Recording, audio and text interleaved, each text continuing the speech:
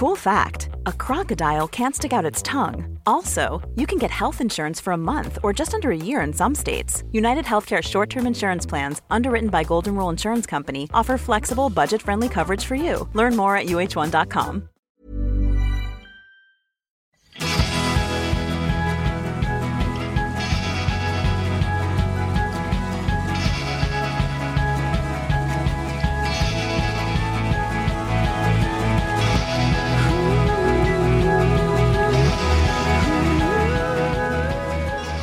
Lina, min kära vän, känner du någon gång ibland att ekorrhjulet snurrar för fort? Det tycker jag att jag har känt många gånger i mitt liv. I mitt vuxna liv, ska jag säga. Men du har aldrig hamnat i utmattningssyndrom, eller? Nej, jag har aldrig blivit diagnostiserad med utmattning. Men jag har ju väldigt många gånger känt att nu går jag på sparlåga. Framförallt under när barnen var riktigt små. Och jag var ensamstående och startade företag och hade så många bollar i luften. Alltså svårt pussel att få ihop? Ja, det blir ju det. Nej, själv har jag ju heller inte haft utmattningssyndrom, men jag har ju varit där och touchat genom åren, måste jag ju säga. Dock inte där jag är nu, för att min arbetssituation är väldigt bra, och det är delvis på grund av dig och Mia, Lina. Jag kommer ju med en liten hyllning till er sen här i intervjun. Men vi ska i alla fall nu lyssna på 2 gamla kompisar till mig faktiskt. Ja, alltså när jag hörde den här intervjun, Sebastian, så blev jag lite avundsjuk på dig. Att Emma och Peter är dina vänner. Ja. Jag skrev det till dig också för att jag tycker att de känns som så otroligt fina och härliga människor som man vill ha omkring sig. Ja, men jag hade faktiskt också blivit avundsjuk på mig själv, för de här är riktigt fina, de här människorna. Och det är inte så att vi intervjuar dem för att de är gamla kompisar till mig. Jag har ju en jättefin historia med dem, rent privat såklart, men vi har också jobbat ihop massor i artistiska sammanhang. Men det är inte därför vi ska prata med dem, utan det är för att de har ju gått igenom en tid i sitt liv med utmattningssyndrom. Och jag skulle inte säga att de är helt fria från det, men de är på andra sidan idag, kan man ju säga. Och de har väldigt mycket att dela med sig av. Och det här är ett otroligt viktigt ämne, tycker jag. Ja, men det är det absolut. Och jag skulle verkligen säga att oavsett om man lider av utmattning eller känner någon som lider av utmattning, så tycker jag att då är det här ett väldigt bra avsnitt att lyssna på. Men även för någon som jag själv, som inte har lidit av utmattning, men bara ibland känt att livet går lite för fort. Nästan så att jag tappar kontrollen över mitt eget liv. Jag kunde känna igen mig i så många saker som både Emma och Peter sa.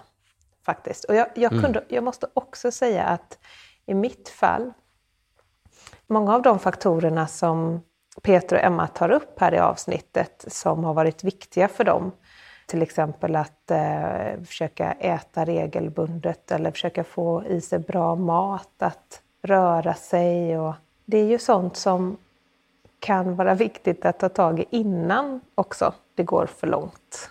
När man känner de här signalerna att nej, men nu känns det inte bra. Nu måste jag prioritera mig själv och att faktiskt våga göra det. Att våga vara den tråkiga som går och lägger sig 9:00. För det är inte tråkigt. Utan det är bra. Det är bra, då är man snäll mot sig själv. Precis, och det är väl det vi kommer ju prata om de här sakerna, men det är ju svårt, tror jag, att liksom på något sätt identifiera när man är i den där farozonen. Men om man kan det, så är det ju väldigt bra om man då kan lyssna inåt och försöka prata med sig själv. Och hur är läget egentligen? Är jag där i farzonen? Och vad kan jag göra då? Absolut. Ja, men du Lina, Emma har ju en yogastudio förresten. Ja, och Emma är göteborgare, hör man ju här. Så att jag tänker ju att nästa gång jag åker ner till Göteborg så vill jag åka till Emmas yogastudio. Var ligger den någonstans? Ja, i Floda. 2,5 mil utanför Göteborg. Men jag tror också att hon är lite ambulerande och sådär. Men jag slänger ut lite mer info om det efter avsnittet, tänker jag, i eftersnacket. Jag tycker vi drar igång, eller vad säger du? Ja, men alltså verkligen. Kör.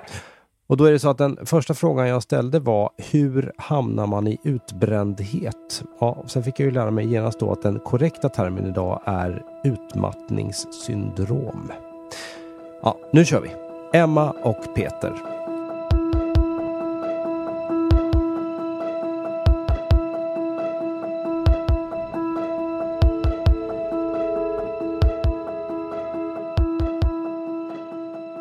Ja, det finns så himla många sätt som man kan bli utbränd på. Och jag gillar att du säger utbrändhet, Sebastian. Okay. För att nu för tiden heter det utmattningssyndrom. Jaha. Men jag kände själv när jag blev utmattad då att jag är inte utmattad, jag är helt utbränd. Jag är bränd från båda ändar. Och då vet jag att min mamma sa till mig så här att den som inte brinner kan inte bränna ut. Mm. Och det tyckte jag var väldigt fint, för det var precis så det kändes. Utmattad känns liksom så här, ja, men jag är lite trött och jag är lite hängig liksom. Det är inte där man är, utan man är jättesjuk. Sen finns det såklart olika grader också. Men det är alltså den medicinska termen för det idag. Utmattningssyndrom. Så att utbrändhet säger man inte längre. Är det så? Nej, så stämmer. Okay. Det stämmer. Mm. Redan lärt mig någonting. Tack så mycket. Ja, och så förr i tiden kallar man det för utmattningsdepression också. Men sen kommer det på att depression behöver inte hänga ihop med själva utmattningen. Just det. Sen kan det leda till depression om man inte får hjälp. Men så behöver det inte bli. Mm. Men så här är det ju med stress. Att stress i sig är inget farligt. Det kan vara väldigt, väldigt härligt och kul. Och till och med lite nyttigt att känna på lite stress ibland. Men det är ju när man ligger på gränsen eller håller på och stressar och har ett ohållbart liv i mer än 6 månader. Det är också den medicinska termen.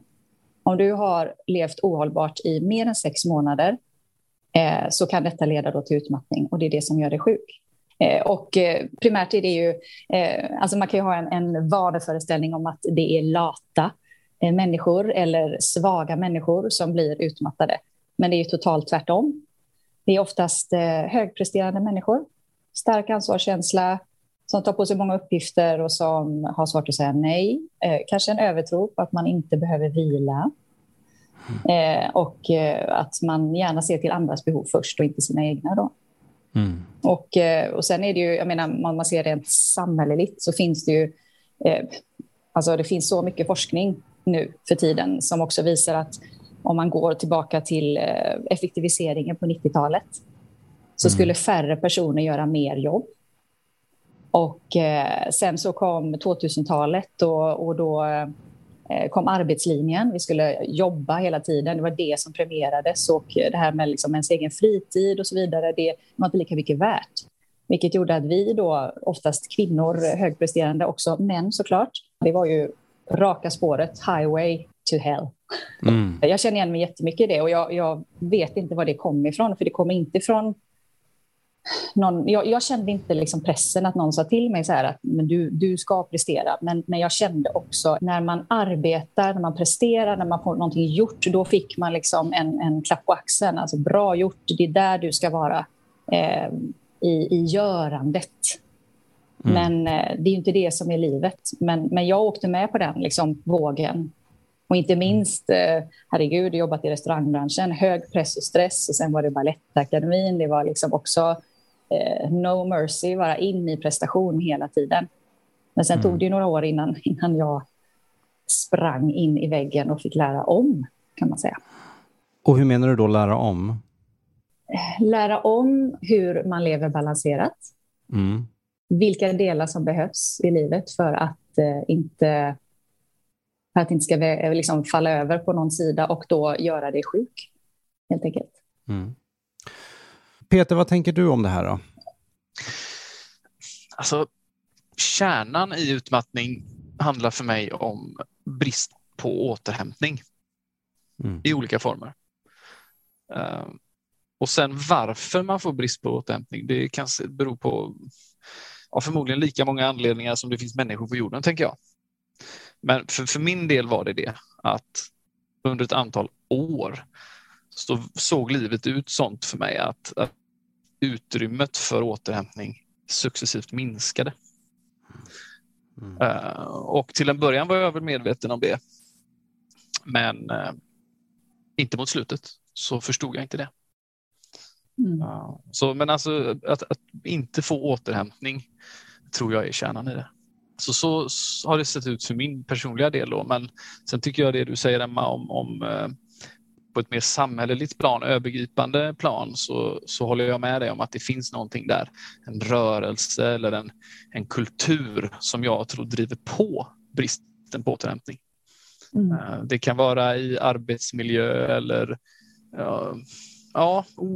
många olika små pusselbitar som gör att vardagen för människor innehåller mindre återhämtning. Det där är ju, du sa också Peter, att det blir brist på återhämtning. Man får mindre och mindre tid och plats för återhämtning. Men det som man märker nu när vi har blivit utmattade och måste ta tillbaka den tiden av återhämtning, att det finns aldrig tid för det om man inte gör tid för det. Nej. För alla människor. Och det är ju det som är problemet, att synen på hur ser jag på min egen återhämtning, är den viktig? Den hamnar ju alltid i kölvattnet. Den är sekundär för oss som är kanske högpresterande eller som tycker det är kul att arbeta, som har ett driv. Då är det tråkigt med återhämtning, kan det vara också. Men sen när man inser att det är helt nödvändigt, det är avgörande. Jag tänker de som har den här lite mera fuck it-mentaliteten ibland.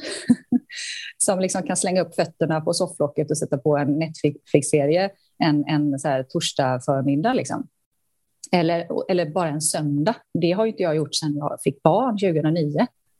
Sätta på en tv-serie mitt på dagen liksom. Det händer inte. Men jag tänker att den mentaliteten, den är väldigt värdefull. Den är stark. Den är bra. Alltså att bara skita lite i allting liksom. Men jag tycker att en svår grej när man är stressad och mycket att göra, alltså att förhålla sig till, det är det här med, om man då har ett högpresterande yrke och kanske har mycket ansvar kanske för många människor, för en stor process. För oss har det handlat mycket om konstnärliga processer, men det kan ju vara i vilket yrke som helst egentligen. Och jag vill bara höra om ni känner igen i det här. Jag kan hamna i att om inte jag gör det här så kommer det att falla. Om inte jag tar hand om den här uppgiften. Man får liksom för sig att allting hänger på en själv. För att det är kanske jag själv som har den övergripande kollen på den här processen. Men de gånger där jag verkligen har så här varit tvungen att bara hoppa av för att jag fick ryggskott och inte kunde komma upp ur sängen. Liksom. Det löste ju sig ändå. För då steppade andra människor upp och tog över. Men det är så lätt att fastna i att man får för sig att det här, jag måste göra det här. Det kommer inte gå om inte jag går till jobbet idag. Känner ni igen er i det? Exakt. Absolut. Ja, 100%. För det måste ju vara en del, tänker jag också, i att hamna i utmattning. Att man liksom inte förstår att jag faktiskt kan ta paus. De andra klarar sig ett tag liksom. Och det kan ju ha, tänker jag, flera olika anledningar till att man känner så. En är ju vad man har med sig i sin inlärning från när man var liten till exempel. Eller vad man har liksom om man upplever att jag måste fixa allting. Sådant kan jag ha att göra med hur man är som person, men också hur man liksom har haft det. Men det kan också vara en samhälleligt perspektiv, att i vår kultur så ska man bara klara av allting. Så jag tänker att det finns flera lager i det. Ja, men precis. Alltså, det är ju superspännande att fråga sig varifrån kommer den här ansvarskänslan som vi inte kan släppa då. Och det kan ju handla om till exempel i det lilla, det behöver inte ens vara på en arbetsplats eller ett yrke, utan det kan handla om i ens lilla familj eller i en kompiskonstellation, så kanske man känner ansvar. Det kan vara i sociala sammanhang, jag känner ansvar här för den här situationen. Jag måste lösa det, eller jag måste vara gubben i lådan, jag måste driva det här. Alltså, du har ju verkligen det draget, Sebbe, och det har vi nog alla. Och det är också därför som man kanske jobbar med ett spännande yrke som att vara regissör eller kompositör eller driva olika saker. Det är också väldigt givande. Men jag tror att förstå då att få ett ryggskott, kunna säga jag kan inte göra det här nu, jag är sjuk. Eller bara lämna över, att delegera och lämna över till någon annan som säger, kan du snälla hjälpa mig med det här idag, för jag orkar inte. Jag har för mycket nu liksom. Nej, men jag tycker mig ha hört kollegor till mig och kanske jag själv också säga i de här svartaste stunderna när man har för mycket att göra att så jag hoppas nästan att jag blir sjuk så att jag får ta paus. För då, det är det enda så här legitima skälet. Och ofta har det ju inte räckt med att man har 39 graders feber, utan det ska ju vara typ liksom, alltså, ryggskott eller något så här riktigt jävligt som gör att man inte kan vara med, och att man nästan längtar efter en legitim anledning. Och det är ju helt sjukt egentligen att det är så. Verkligen. Helt snett är det.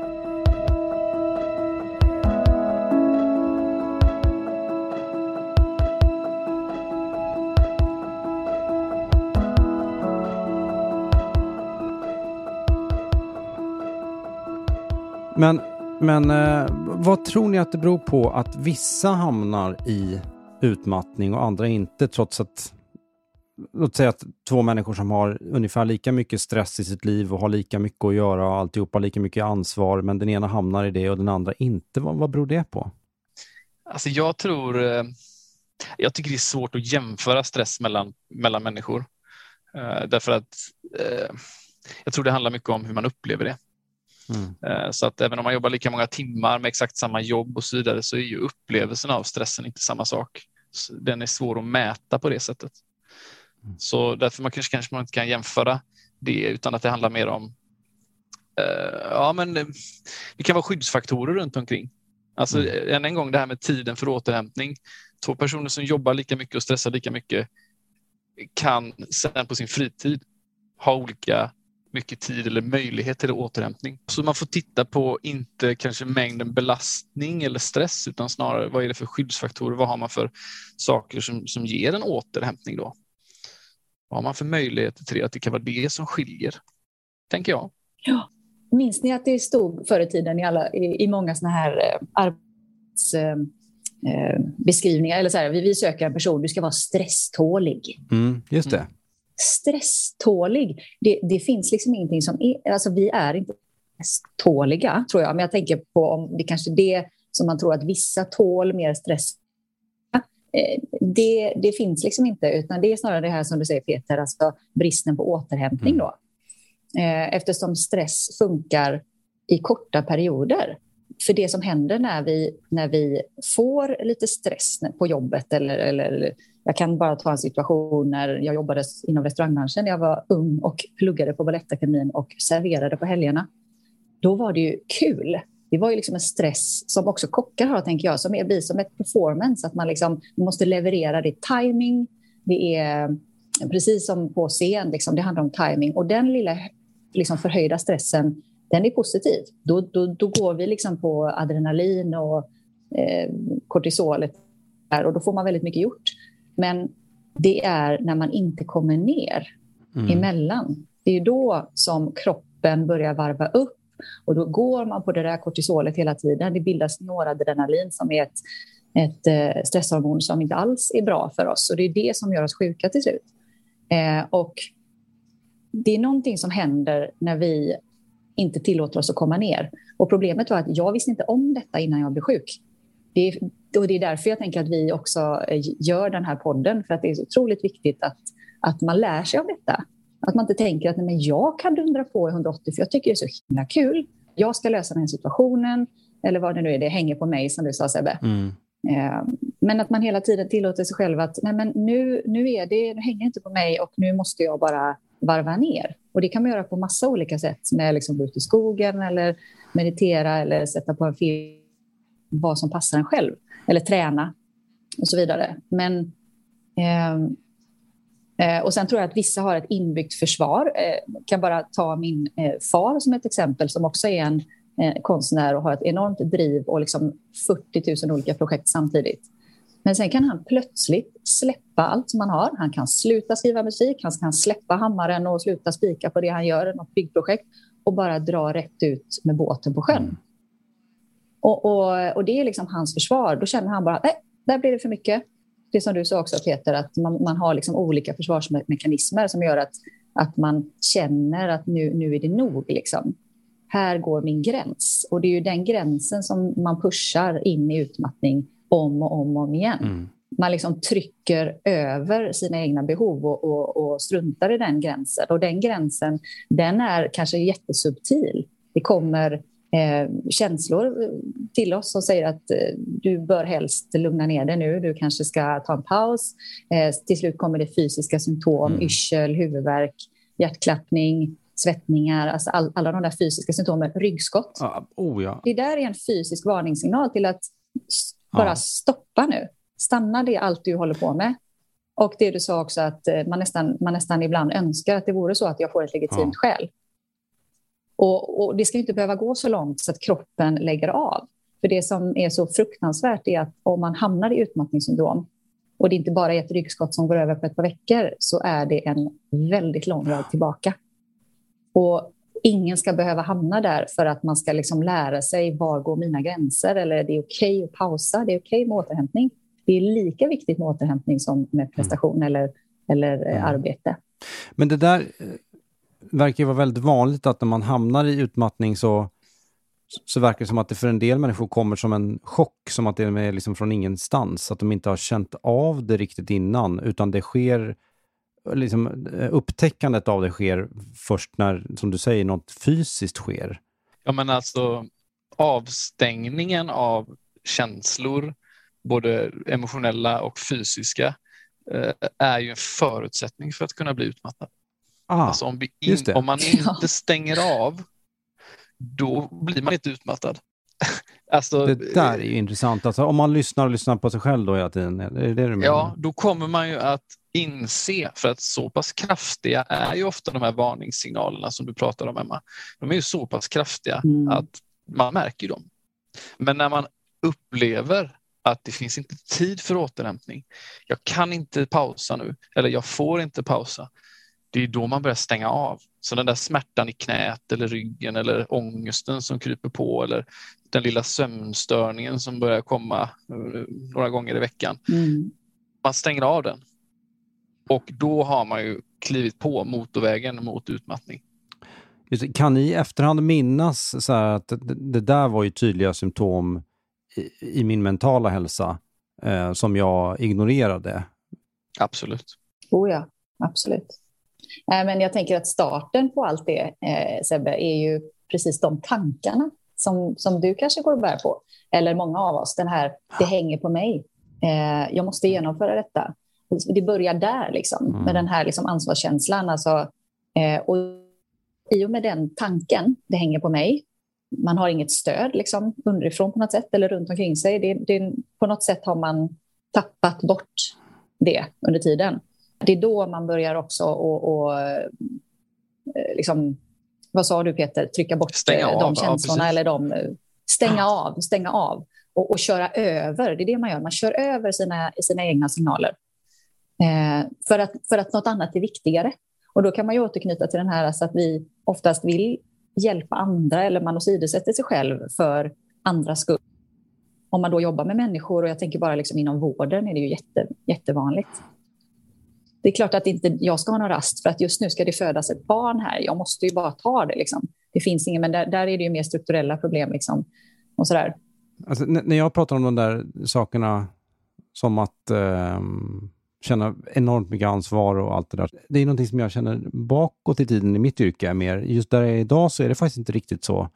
Och därmed vill jag skicka iväg ett litet tack till mina chefer. För de är nämligen skitbra på att lyssna på mig, hur jag mår, och ge mig också väldigt mycket luft och frihet i mitt yrke ifall jag måste göra annat. Det kan vara återhämtning eller vad som helst.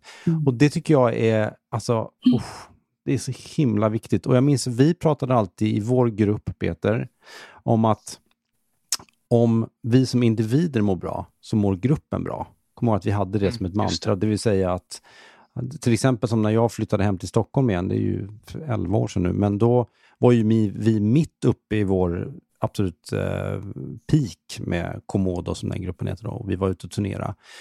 Och jag ville flytta hem till Stockholm, och det är klart att det förstod vi alla, det var ju inte så bra rent praktiskt för gruppen, men det resonemanget som gick i gruppen var att mår du bra av det, Sebastian, så mår vi som grupp bra av det.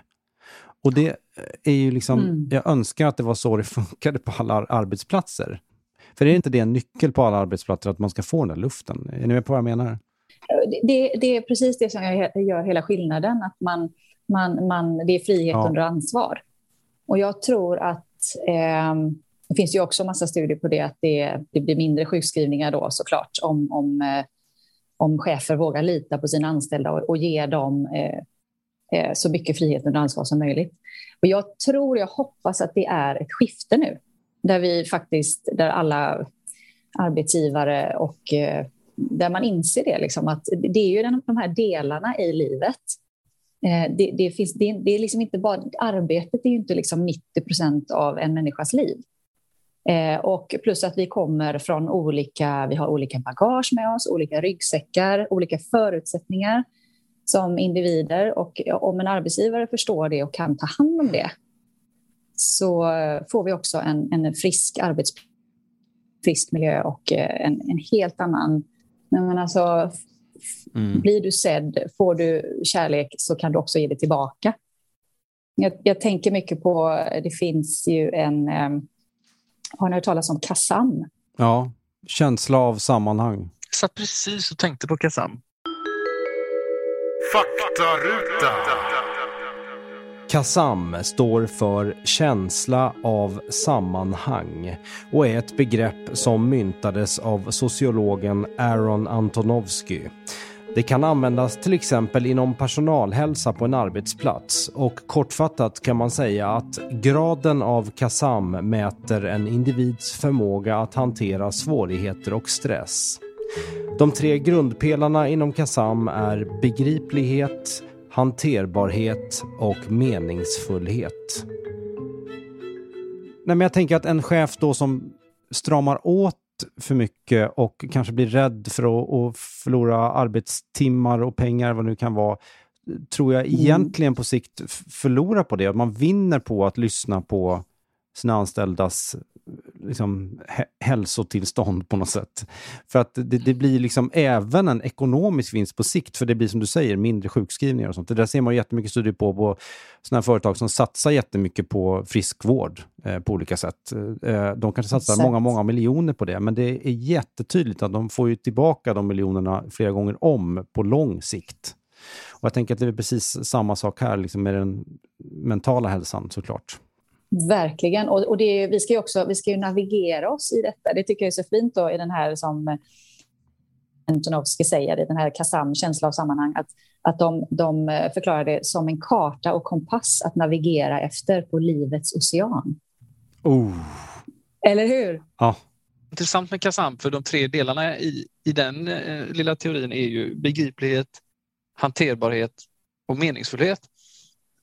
Och då har jag satt lite och tänkte så här, vilken är viktigast av de där? Och det är ju egentligen ingen som är viktigast, utan alla de 3 ska ju vara i någon form av balans då. Men det är intressant, för att om man tänker sig att man har ett arbete där du jobbar 8 timmar om dagen, ganska högt tempo, du är liksom alltid lite upp i varv och sådär. Men du känner en ganska stark meningsfullhet med det. Då tänker jag att då är din upplevelse av den stressen kanske någon form av positiv upplevelse. Sen kan det givetvis gå överstyr, men det finns en meningsfullhet i ett jobb du tycker om, du kanske ger till andra människor. Men om man tar bort meningsfullheten, du har begripligheten, du förstår vad som händer, och du har hanterbarheten, alltså du har verktyg för att hantera ditt jobb, men det är inte meningsfullt för dig. Så tänker jag att då kan man fortfarande göra jobbet.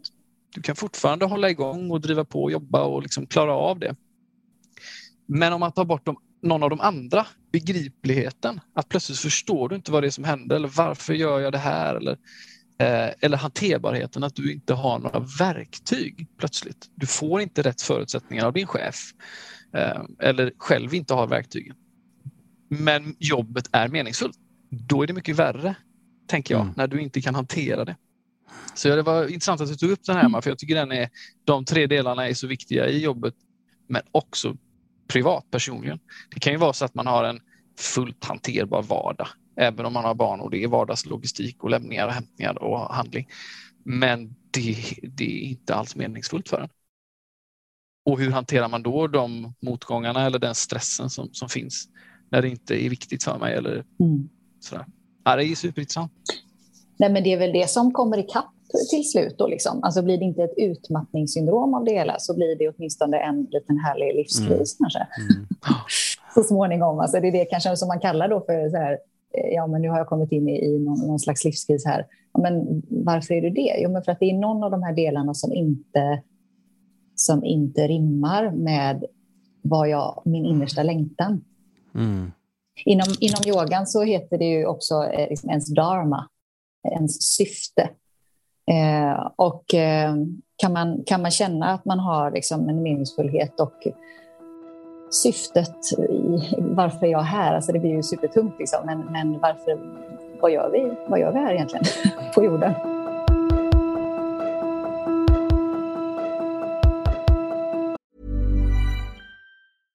Imagine the softest sheets you've ever felt. Now imagine them getting even softer over time. That's what you'll feel with Boll & Branch's organic cotton sheets. In a recent customer survey, 96% replied that Boll & Branch sheets get softer with every wash. Start getting your best night's sleep in these sheets that get softer and softer for years to come. Try their sheets with a 30-night guarantee. Plus, get 15% off your first order at bollandbranch.com. Code BUTTERY. Exclusions apply. See site for details.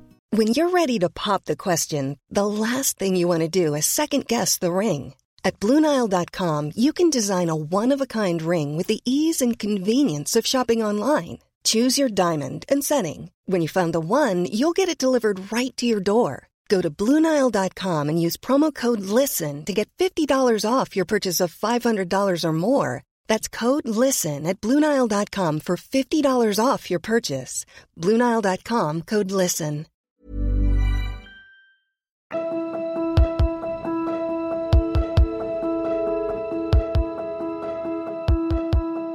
Emma, jag vet att yogan är viktig för dig. Det var den innan din utmattning, men jag kan tänka mig att den har varit extra viktig under den här tiden i ditt liv. Stämmer det? Precis så. Man kan ju säga att det blev helt livsavgörande faktiskt när jag blev sjuk. Och du kan tänka dig hur mycket jag skämdes till en början när jag blev sjuk. Eftersom jag redan var yogalärare. Jaha, då är det som att då får man inte bli, liksom, det är som att en psykolog inte får må psykiskt dåligt på något sätt. Precis, och till kråksången hör jag att jag fick träffa en psykolog när jag blev utmattad. Sen blev han också utmattad. Så många människor som har blivit utmattade sedan jag blev sjuk för 3 år sedan. Alltså så många som har i min närhet som har blivit dåliga under tiden. Det är väldigt skrämmande tycker jag. Men när man är nyutbränd och nysjuk och man kanske har kraschat. Jag kraschade in i min utmattning. Jag vet inte om Peter, den smög sig på mer för dig, va? Ja, kan man säga. Jag kraschade in i den genom en panikångestattack. Hade aldrig hänt förut. Jag har aldrig haft ångest. Jag har varit en väldigt stabil människa. Men på grund av den här stressen och på grund av att min hjärna helt enkelt blev helt rearranged så fungerar det ju så att kroppen reagerar och till slut så reagerade den med en panikångestattack. Så började det för mig. Dagen efter panikångestattacken så blev jag sjukskriven på 100% ett par månader. Och när man väl då blir sjukskriven och får chansen till att faktiskt stanna upp då blir det ännu värre. Då blir man så fruktansvärt dålig. Så att kroppen kanske stänger ner olika signaler. Och kanske till och med fysiska. Alltså att man kanske inte kommer upp ur sängen. Man kan inte gå, man kan inte stå ordentligt. Så för mig så var liksom yogamattan och yogan en livräddare. Och jag fick ju tänka om. Jag hade både mediterat och yogat fysiskt och haft olika sorters praktiseringar kan man säga. Olika praktiseringar genom åren. Men nu var det som att jag var liksom helt nyfödd. Och jag vet att jag har pratat om Peter. Att man är som en nyfödd som liksom ska ta sina första steg. Och att bara liksom då... Jag kunde inte ens ligga på mattan och meditera. För att kroppen var så... Den bara skakade och hoppade. Jag liksom hoppade upp och ner 5 centimeter fram och tillbaka på mattan för att man har så mycket kortisol i sig då. Men ett mjukt flöde, ett improviserat vinyasa-flöde liksom, för mig var räddningen. Var det ditt huvudverktyg skulle du säga för att komma tillbaka? Ja, absolut. Eller hade du flera verktyg? Ja, sen så var jag ju ganska noga med att komma ut i naturen också. Att när jag hade orkat gå och lämna min son på förskolan några 100 meter så tog jag liksom skogsvägen tillbaka jättelångsamt.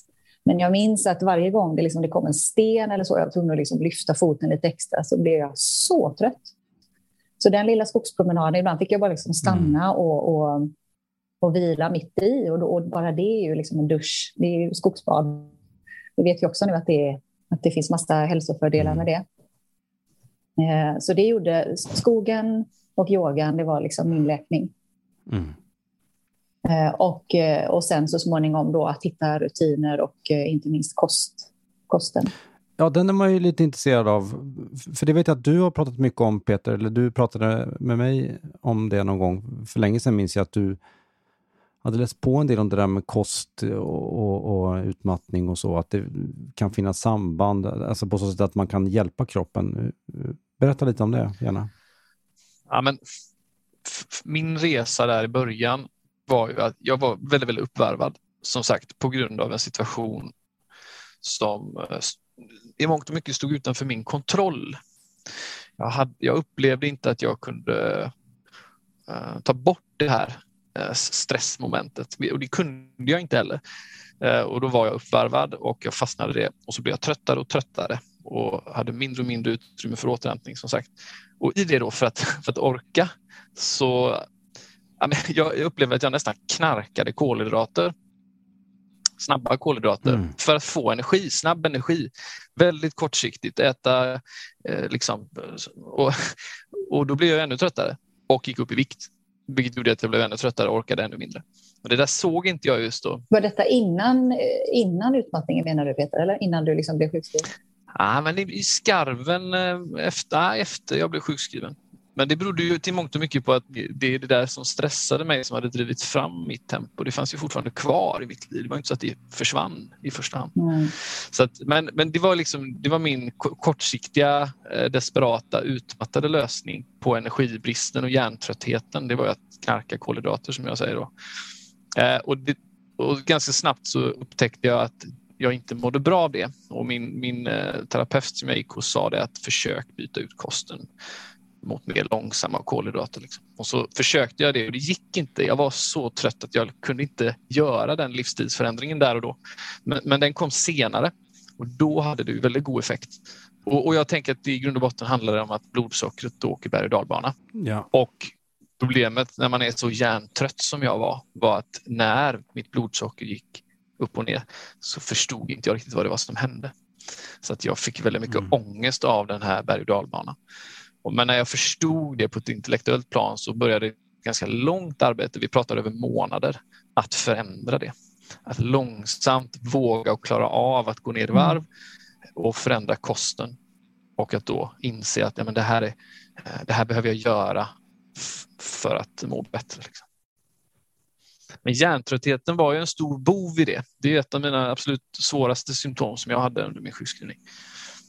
Hjärntrötthet, ja. Just det. Beskriv det. Ja, men ibland har jag sagt till folk som frågar, så har jag sagt så här, men tänk dig att har du varit bakfull någon gång? Har jag frågat. Ja, säger de så här. Ja, okej. Tänk dig den dagen efter du vaknar och så är du bakfull.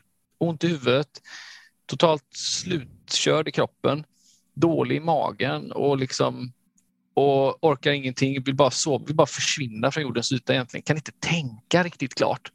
Alltså det, vad man än gör så tar det bara stopp. Ungefär så, fast på heltid, dygnet runt i flera månader. Fy fan alltså. Ja, det är riktigt tungt. Peter, kommer du ihåg när vi träffades första gången? Vi blev bjudna på middag hem till Peter och Frida och så pratade vi jättemycket om våra fysiska symptom och höll på att skratta ihjäl oss för att där sitter Per och Frida som lever med oss och har så mycket uppdämda behov av att spy ut våra hur mycket de stöttar oss. De stöttade oss i detta. Och hur jobbigt det var att höra Peters flåsande tjostningar. Du skulle sova. Djupandningar. Och även det här att vi kunde inte läsa recept. Vi kunde inte laga mat. För det var en sån här grej med hjärntröttheten. Liksom att, nej men jag ser inte vad det står. Jag förstår inte. Det bara hoppade. Jag förstår inte vad betyder liksom... vad betyder en matsked?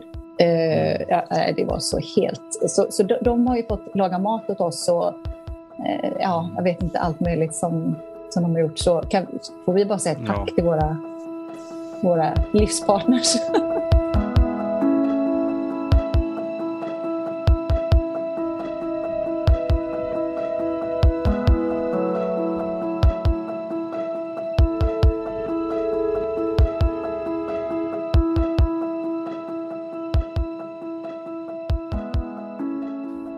Ja, men jag tänker när kroppen är i det där extremt utsatta läget, den är så beredd på fight liksom, med höga nivåer av stresshormoner. Då, det som är intressant är att det räcker med blodsockerhöjning eller ett blodsockerfall plötsligt för att kroppen ska trigga igång och tänka, nu måste jag fly. Måste jag lösa den här situationen. Det är ett hot, herregud. Jag måste ha mat. Jag måste... sådär. Eller någon ringer på telefonen och bara, helvete, det är en högt ljud. Jag kan inte svara nu. Jag måste ha tyst. Alltså det bara slår åt alla håll och kanter liksom. Och kosten är så fundamental. Den är så... Ja, visst. Jag äter ju flera gånger om dagen liksom. Och jag var ofta hungrig på natten. Vaknade och var skithungrig vid 1-2 liksom, och skulle upp och käka grejer. Det har aldrig hänt tidigare i mitt liv liksom. Nej, men det är så mäktigt att du har lyckats vända på den biten, Peter. Det är liksom ingen liten uppgift som du sa, utan det pågår under lång tid. Det är så otroligt häftigt att du har gjort det. Men Emma nämnde ju yoga och naturen och kosten också. Och du var inne på terapi. Och vad har du haft för hjälpmedel för dig själv, Peter, för att på något sätt hela dig själv och komma vidare? Förutom kosten då, som sagt. Ja, men jag kommer ihåg en nyckel när jag hittade den. Det var...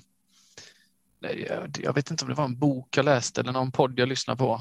Jag tror att min läkare sa det till mig också, att de här stresshormonerna, kortisol bland annat, bryts ner i musklerna i kroppen.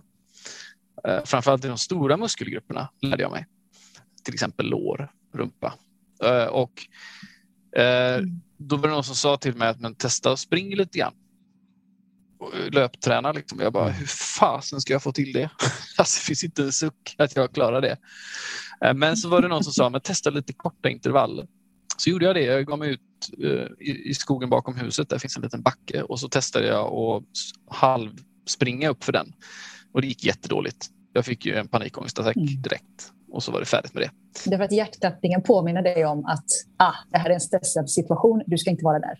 Ja, men kaos på alla sätt i kroppen. Det var helt fel. Men jag gav mig inte, utan jag fortsatte med det där. Och ganska snart efter ett par gånger så upptäckte jag att jag blir ju faktiskt lugnare. Mina stressnivåer går ner av det där. Magen blir lite bättre. Aptiten blev bättre också. Och jag märkte att jag blev lugnare i kroppen av det. Det hjälpte mig. Motionen hjälpte mig att komma ner i varv. När jag vågade lita på att jag klarar det här liksom. Så det är en sån nyckel jag kommer ihåg. När jag började hitta sätt att motionera som var väldigt, väldigt avgränsade. Vi pratar inte många minuter, alltså. Vi pratar inte hundratals meter. Vi pratar ett par vändor upp i en 40 meters backe. Men det är en sån nyckel jag minns när jag började få till det. Om det nu sitter någon och lyssnar som känner igen sig i den här beskrivningen ni gav oss innan på den här fasen innan, när ni var på väg in i det här. Och kanske har väldigt mycket att göra och känner press och stress från olika håll och har inte fått några fysiska symptom, men känner att personen inte har tillräckligt med tid för återhämtning och kanske i bakhuvudet någonstans har lite varningssignaler. Vad skulle ni säga till den personen nu? Hur ska den personen kunna stoppa den här processen? Jag skulle säga be om hjälp i din närmsta krets först och främst. Har man inte en partner så kanske en förälder, ett syskon, en nära vän. Och försök avlasta delar i livet som du känner är övermäktiga just nu. För jag hade till och med svårt att be min man om hjälp när jag kände, för det hängde ju på mig. Jag skulle ju vara stark och lösa och alla delar, liksom, även på hemmaplanet ibland. Så att visa sig svag, att visa att nej, men nu, jag behöver hjälp. Alla förstår det och alla vill hjälpa. Jag blev helt chockad vilket skyddsnät jag hade när jag kraschade. Jag plötsligt så slöt upp liksom massa människor och kände mig så buren. Du sa det här med att ni hade sett på den här middagen, men jag vet att ni också pratade väldigt mycket i telefon under den perioden. Visst var det så? Ja, det gjorde vi. Delade liksom erfarenheter. Det måste varit ett väldigt bra stöd. Oh ja. Ja, men verkligen att få höra att Emma, du var ju den första som jag speglade mina symptom på utmattningen. Och där jag förstod att shit, det är exakt likadant för henne. Vad fantastiskt. Eller så tänkte jag inte riktigt. Men det var ändå skönt att få den bekräftelsen. Och sen har jag haft samma upplevelse med människor i samma situation. Så det var jätteviktigt. Jag håller med dig, Emma. Ta hjälp. Det kan vara, som du säger, med professionell hjälp eller någon i familj eller vänner. Men om man inte är i det läget att man säger jag ska absolut gå och prata med någon, så tycker jag att man skulle kunna testa att vila.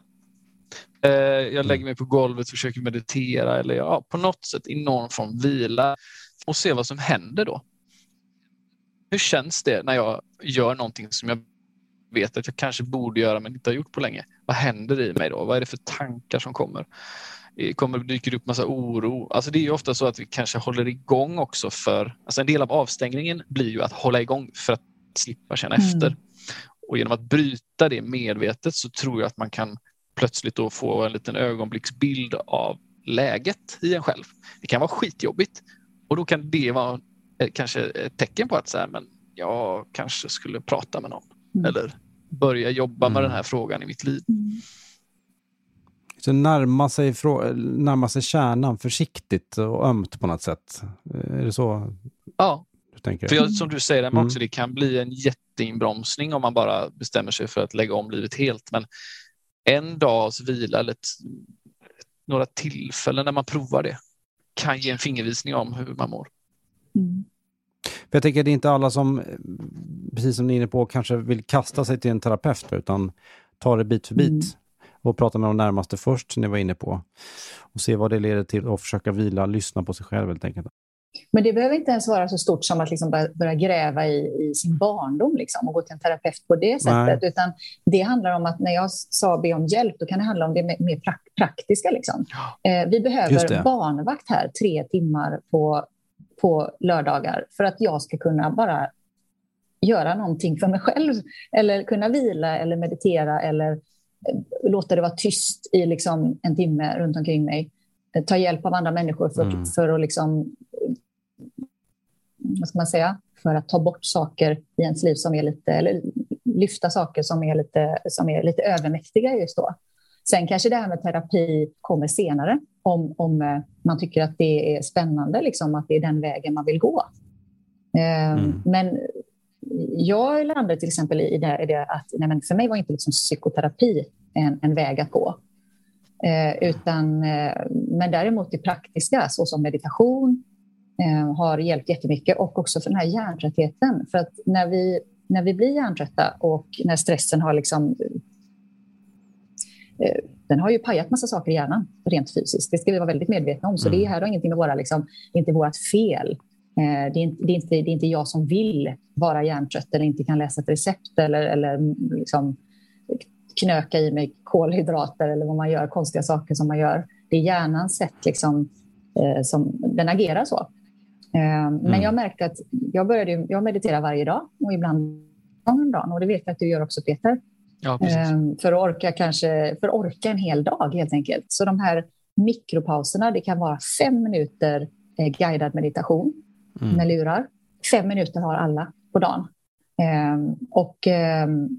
om man lägger in det i sitt schema så kan man lägga 20 minuter. Och det är helt avgörande för att jag ska orka från morgon till kväll. Liksom. Speciellt när man har barn då. Liksom man går upp tidigt på morgonen och får iväg dem och sen jobbar man en hel dag. Och sen så fortsätter det när barnen kommer hem från skolan och så fortsätter det hela vägen till läggningen. Och sen kanske man har en timme själv på kvällen. Så det är ju fullt ös i de här åren också. Vilket också är väldigt såklart livgivande och underbart. Men mikropauserna inte att förglömma. Borde alla ta. En annan sak som man skulle kunna göra det är att många som är på väg in i utmattning får olika typer av smärtor. Det kan vara bröstsmärtor, buksmärtor eller olika fysiska krämpor. Men som man inte associerar till stress eller att man är på väg in i en utmattning. Så om man är där att men jag har ju en krämpa som jag inte har kollat upp. Undrar om jag är på väg in i utmattning. Om man står precis där, då tycker jag man ska kolla sjukvården. Det kan vara ett enkelt läkarbesök, kolla upp någonting. Det känns lite trivialt. Men i det mötet med sjukvården så får man ofta spegla och reflektera kring att men shit, den här krämpan är inget fel på dig. Det är inget fel på den här kroppsdelen. Utan du lider kanske av ångest eller stress. Jag upplever att sjukvården kan vara ganska bra på att identifiera det ibland. Jo, men sjukvården har blivit mycket bättre på utmattningssyndrom och jag tror att de kommer bli ännu bättre eftersom detta är våran största folkhälsosjukdom i vår tid, tror jag. Rent historiskt kommer vi kunna blicka tillbaka på det här och se vad höll vi på med egentligen.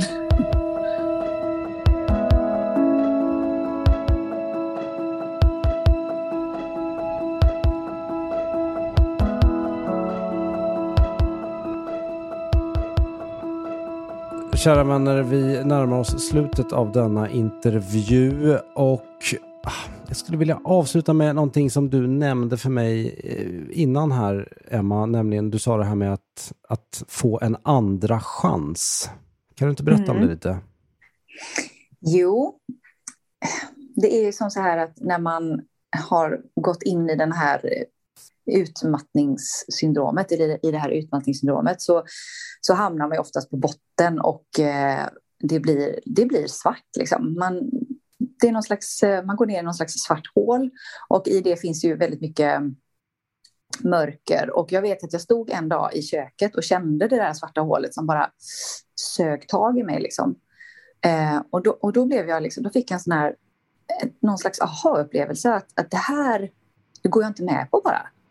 Det här är inte mitt liv. Jag kommer inte sugas ner i det där utan jag fick plötsligt en sån här att jag fick kraft istället. Att jag ville vända det här till någonting bra.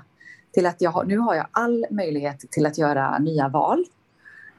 Och naturligtvis så ifrågasätter man ju allt som man har gjort. Och varför har jag valt den vägen? Och varför har jag ägnat mig åt alla år åt bara det här? Jag har lagt alla kulor i en korg till exempel. Och nej, men så jag fick liksom, man ifrågasätter ju mycket. Och sen så kommer det små glimtar av ljus och energi. Och i det så vet jag att min räddning var liksom att jag var tvungen att hitta nya rutiner. Och det vet jag ju att du, Peter, också har jobbat jättemycket med. Och mina morgonrutiner var oerhört viktiga. Och så vackra. Det blev liksom den stunden då jag hittade livet på nytt, kan man säga. Det låter ju väldigt pretentiöst, men att den där stunden på morgonen, jag kunde tända ljus, ha nästan som en liten helig stund och också förbereda min frukost. Och i den frukosten så kunde jag ju då känna liksom, okej, nu är det upp till mig. Jag väljer precis här det som är gott för min kropp, det som ger mig näring. Och det är precis samma sak som yogan. Vad ger mig näring?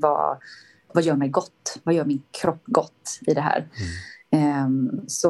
Så där började det med kosten för mig. Att, jag menar, jag har inte ätit dåligt innan och jag har aldrig varit någon vidare sån sockertorsk eller bara ätit massa konstigt och sådär, utan jag har varit ganska noggrann med mina tider, men här var man tvungen att bli ännu noggrannare, att äta verkligen på tiderna så att kroppen hela tiden hade ett jämnt blodsocker eller så man höll sin energi.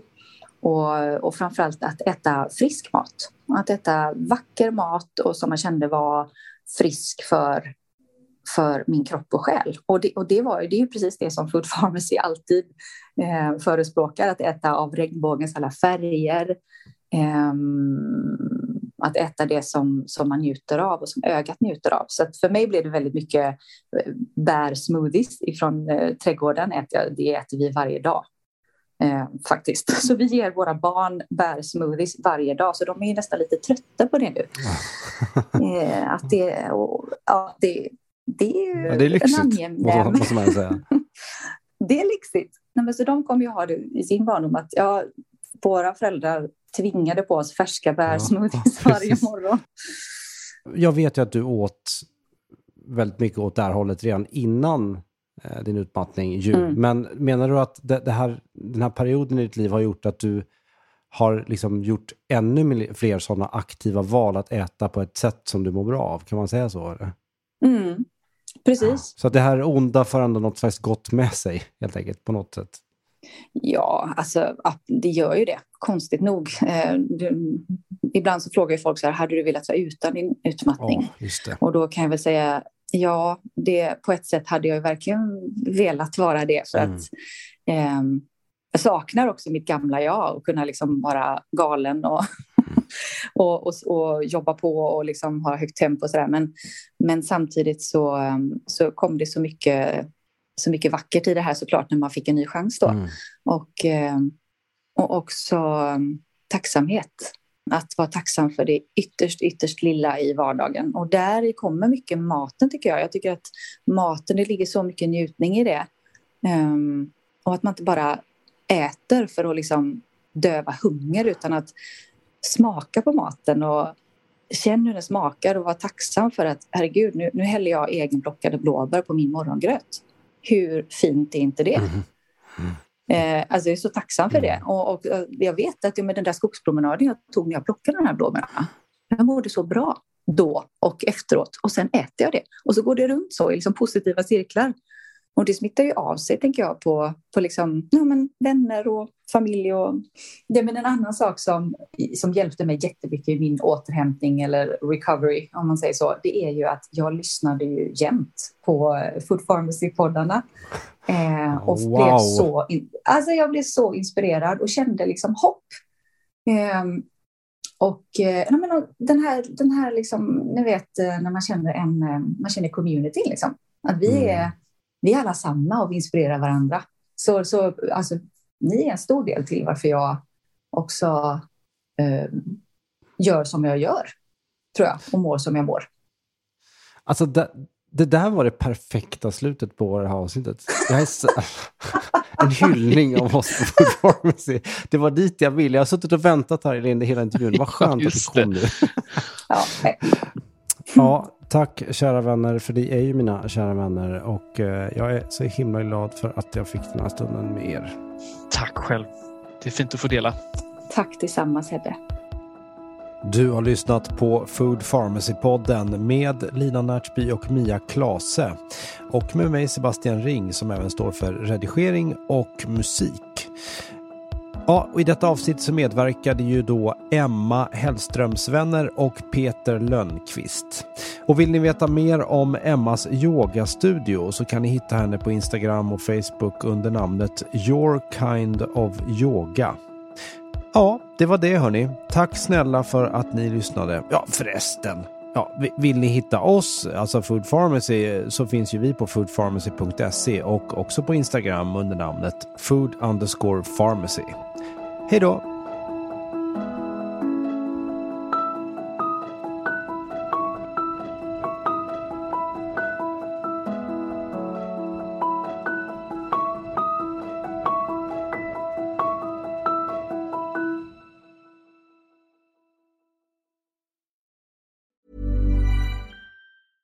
Want flexibility? Take yoga. Want flexibility with your health insurance? Check out United Healthcare Insurance Plans. Underwritten by Golden Rule Insurance Company, they offer flexible, budget-friendly medical, dental, and vision coverage that may be right for you. More at uh1.com. Hey, it's Paige DeSorbo from Giggly Squad. High quality fashion without the price tag. Say hello to Quince. I'm snagging high-end essentials like cozy cashmere sweaters, sleek leather jackets, fine jewelry, and so much more. With Quince being 50 to 80% less than similar brands. And they partner with factories that prioritize safe, ethical, and responsible manufacturing. I love that. Luxury quality within reach. Go to quince.com/style to get free shipping and 365-day returns on your next order. Quince.com/style. Here's a cool fact. A crocodile can't stick out its tongue. Another cool fact, you can get short-term health insurance for a month or just under a year in some states. United Healthcare short-term insurance plans are designed for people who are between jobs, coming off their parents' plan, or turning a side hustle into a full-time gig. Underwritten by Golden Rule Insurance Company, they offer flexible, budget-friendly coverage with access to a nationwide network of doctors and hospitals. Get more cool facts about United Healthcare short-term plans at uh1.com.